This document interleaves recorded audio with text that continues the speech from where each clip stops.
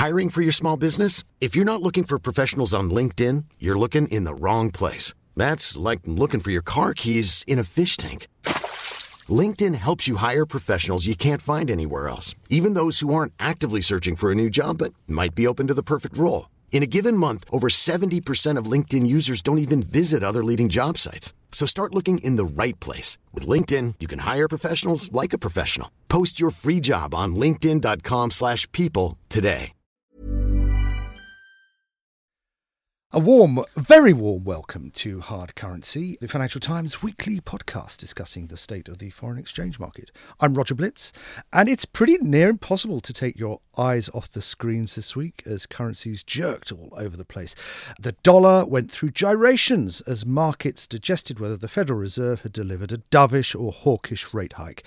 Meanwhile, the pound got seasick on everything from a hung parliament, Brexit uncertainty, pretty rubbish economic news, and even dissent on the Bank of England Monetary Policy Committee, while the Canadian dollar got to some dizzy heights as policymakers got pretty bullish on its economy. I'm joined by Bilal Hafiz, currency strategist at Nomura, to give us his thoughts on these and other moves. Bilal, first, the Fed, dovish or hawkish hike in your view? I would say on balance, it was slightly hawkish relative to what the market was expecting on the day. On the day itself, we had very weak inflation numbers. So the market was expecting somewhat of a dovish statement by the Fed. Instead, they essentially said, let's ignore the inflation decline. And also they gave a much firmer timeline of how they're going to reduce their balance sheet, which was a surprise. So it does look like they're very likely to reduce their balance sheet towards the end of this year, whereas before they weren't really giving us much of an indication of that. On the other hand, come Thursday morning, it felt like the market just didn't feel like they wanted to buy this hawkish line from Janet Yellen anymore. Correct. I think the problem for the market, or the problem for the Fed, I should say, is that we've had 3, perhaps almost 4 months of declining core inflation in the US. That comes off the back of an incredibly weak Q1 growth period. And so the market is thinking, the Fed's hiking, yes, we know that, but the economy isn't doing so well. So what's the justification to have a sustained cycle of Fed hikes? So now the evidence really needs to be much more on the data side for the market to really believe that the Fed is going to continue its tightening phase. Yes. So do you think Janet Yellen is happy with the way things are? Will she mind this reaction from the markets? I think at the moment, not so much. I think after the last 2-3 years where they were only able to squeeze in one hike every year, I think Yellen was really concerned that they may start to lose some credibility around aborted hiking cycles. So I think what they wanted to do this year was just get the policy rate up between 1% and 2%, just so they have a cushion away from emergency level policy rates. And it seems almost like they've been hiking independent of data, and instead they've been focusing much more on, I would say, equities and the dollar. So as long as equities are strong and the dollar's on the weak side, then they can squeeze in some extra hikes. Yes. Until that changes, then they can continue to do this. And the summer looks like a pretty soggy period for the dollar, so she'll be more than happy with that, wouldn't she? I think so, yeah. I think a weaker dollar should help their inflation story. I also think that the summer will be the real test for the US economy. We'll see whether the consumption data, which has continued to be weak in Q2, will start to turn around, whether the weakness in the auto sector, partly driven by subprime loans in that sector, is really starting to spread out to other sectors of the economy. And also we'll see whether core inflation will pick up. It does look like the trend in core inflation is down now, and it's worryingly, from the most recent report, it was driven more by domestic factors rather than international factors, this decline in core inflation. Yes. You don't think we're, as the Royal Bank of Australia governor once said, getting a bit inflation nutty about inflation? We just spend too much time on this, and or is it a legitimate reason why everybody's very cautious? No, I agree. I mean, I think sometimes we do focus a bit too much on inflation. I mean, I think we probably need to focus, and this is a big debate in central banking circles. I mean, there's a few different moving parts. One is to move off emergency levels of rates to normalize. The other is to understand where is inflation actually occurring. Is it in the goods and services sector, in the real economy, or is it in financial asset prices? And so that's the other question, whether you need to contain that. Okay. Bilal, what a week it's been in the UK for some pretty terrible reasons as well as some amazing political developments. But for the markets, none more so than the MPC dissent. 5-3 is how they voted to keep rates. What did you make of that? What on earth would we want to be raising hikes in amid such political uncertainty and such an economic downbeat mood? No, I agree. I'm surprised. I think the market was surprised. Everybody was surprised that they would do this. I mean, the only thing one could say is that the most recent inflation numbers were much higher than expected. So to the extent that they do target inflation, a higher than expected inflation print means they should be a bit more hawkish. But at the same time, they themselves have said that it's a temporary spike in inflation driven by currencies. So this doesn't make sense necessarily to turn hawkish at this stage. They have time on their hands. But surely the Bank of England should distinguish between what you might characterise as good inflation against what this clearly is, which is bad inflation. I agree. That's why I was surprised by this. I can continue to be. I imagine they will start to move away from this bias. Yeah. If you look at what's going on in the UK economy, what we are starting to see now is some weakness in the consumption sector. And that, in part, is driven by declining real earnings. So wages are weak, and then inflation has picked up higher than expected. And that means real earnings are falling. And that's not going to help consumption. It's not going to help the economy. Obviously, investment is going to slow down because of uncertainty around Brexit and so on. So the one engine of support for the UK economy is starting to moderate. And then if you start to indicate higher interest rates, that's not going to help the consumer either.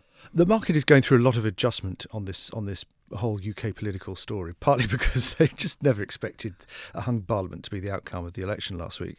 To what extent is sterling or are sterling investors watching and waiting? Because you could argue that the fall in sterling was actually not as great as it could have been, considering the way the market tends to react to things like hung parliaments. No, I agree. We did some surveys before the election, and we found that people were expecting a 4 to 5% decline in the pound had we had hung parliament, and we got that. But we only had a 2% decline. Now, that tells you that people generally have a very bearish bias towards the UK. So to some extent, they're positioned for the bad news. Also, I think what's evident from the UK election campaign and also from Theresa May's rhetoric since the campaign and all the leaks and so on is that we're moving much more towards a so-called sort of soft Brexit. So the idea that there is a possibility of no deal seems that the probability of that is much, much lower now than before. Because the big winner from the election was the Labour Party, which was more conciliatory towards Europe, much more sort of soft Brexit. And so there's a general shift in market perception that there is a higher chance of a soft Brexit. The problem with this, Bilal, is that ever since Brexit last year, we're nearly at the anniversary, aren't we? That ever since then, the market has been craving any comment, any signal that the government is moving towards a soft Brexit. So the inclination for the market to buy the latest soft Brexit headlines is pretty high. To what extent should we be a bit sceptical about that? I suppose this is about trying to read political language Yeah. I mean, naturally, the markets, particularly London-based investors, are biased in this regard because Brexit doesn't bode very well for the city. But I would say that there's what people do crave is some path or some certainty about the path. And at the same time, investors and economists recognize that the longer we have this uncertainty or the high probability we have towards a hard Brexit, the more impact it will have on the economy. Yeah. The key thing, in my view, though, is that whatever the end point, whether it's hard or soft Brexit, what's more important than that is what's the transitional arrangement. Because there's no way the UK will be able to come up with the all singing, all dancing sort of free trade agreement in the next year and a half. So transition is now top priority, is it? Absolutely. And I think the the sooner politicians start to focus on that we need a transitional arrangement, the more comfort it would bring to which is what Chancellor Philip Hammond could have been signalling had he made this Mansion House speech. On Thursday. Now, the other dimension to all of this is what the European stance is. Oh, I was hoping you wouldn't say that, but go on. Because obviously this is a negotiation with two sides, and with Macron's victory in the French elections, Merkel has yet to win her election, but she's likely to. You then have two leaders from the dominant economies who will have a mandate to be the main negotiating partners with the UK, and their interests, to some extent, they will dictate the terms here. And it's a big if, but if Brexit negotiations do formally start next week, how should Sterling react? I mean, will it be watching every tiny little comment and dot and comma, or will it just see this as a formality? Presumably, we'll get some kind of element of news out of it. I think for me the critical component is what Merkel says around this, because she's obviously the dominant leader within Europe, and so if she was to give some indication that this, there could be some kind of favourable transition agreement or such things, then that could be positive, or if she doesn't, that would be negative for the pound. So I think the comments from the leaders like Macron or Merkel would be much more important than comments from sort of the more technocratic side. Just finally, Bilal, if only the UK had Canada's economy. I mean, this was the real surprise of the week, perhaps, wasn't it? That there were the governor and the deputy governor both pushing pretty hard on a path towards rate normalisation, which shot up the Canadian dollar. And this is the first real breakout of another central bank, other than obviously the Fed, moving towards rate normalisation. Shouldn't we be paying more attention to this? No, I agree. I mean, I think it was a big move by the policymakers. Their economy generally has actually done quite well over the last quarter or two, but the central bank was Bank of Canada was being very, very cautious. But now they've switched their tone for whatever reason.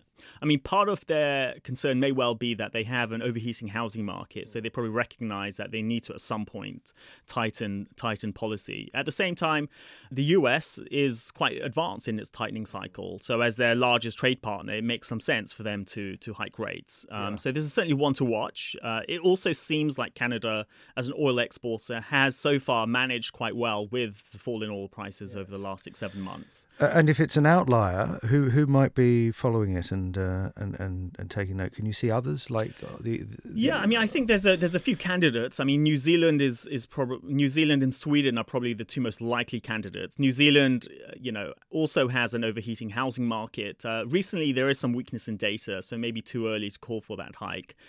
The central bank also there has talked about the currency being also sort of being less of concern to them compared to the past. And Sweden's the other one where they've had relatively good growth over the past year or two. Recently, it's weakened somewhat. Inflation has picked up. They also have a housing issue. So those are the two I would say would be next off the block. Yeah.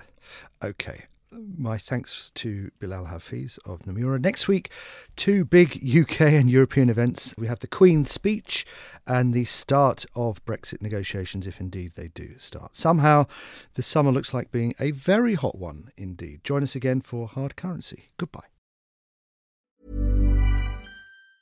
Mom deserves the best, and there's no better place to shop for Mother's Day than Whole Foods Market. They're your destination for unbeatable savings, from premium gifts to show-stopping flowers and irresistible desserts. Start by saving 33% with Prime on all body care and candles. Then get a 15-stem bunch of tulips for just $9.99 each with Prime. Round out Mom's menu with festive rosé, irresistible berry chantilly cake, and more special treats. Come celebrate Mother's Day at Whole Foods Market. Sick of being upsold at gyms? My guy, you're currently a base member. For $90 more, I can upgrade you to our Shred membership. For $130 more, you'll be a Swole member. And for just $300 more, you'll reach Sweat Platinum. At Planet Fitness, you'll get energy without the upsell. Never pushy, always free fitness training and equipment for every workout. It's fitness that fits your budget. Join Planet Fitness for just $1 down and $10 a month. Cancel anytime. Deal ends Friday, May 10th. See Home Club for details.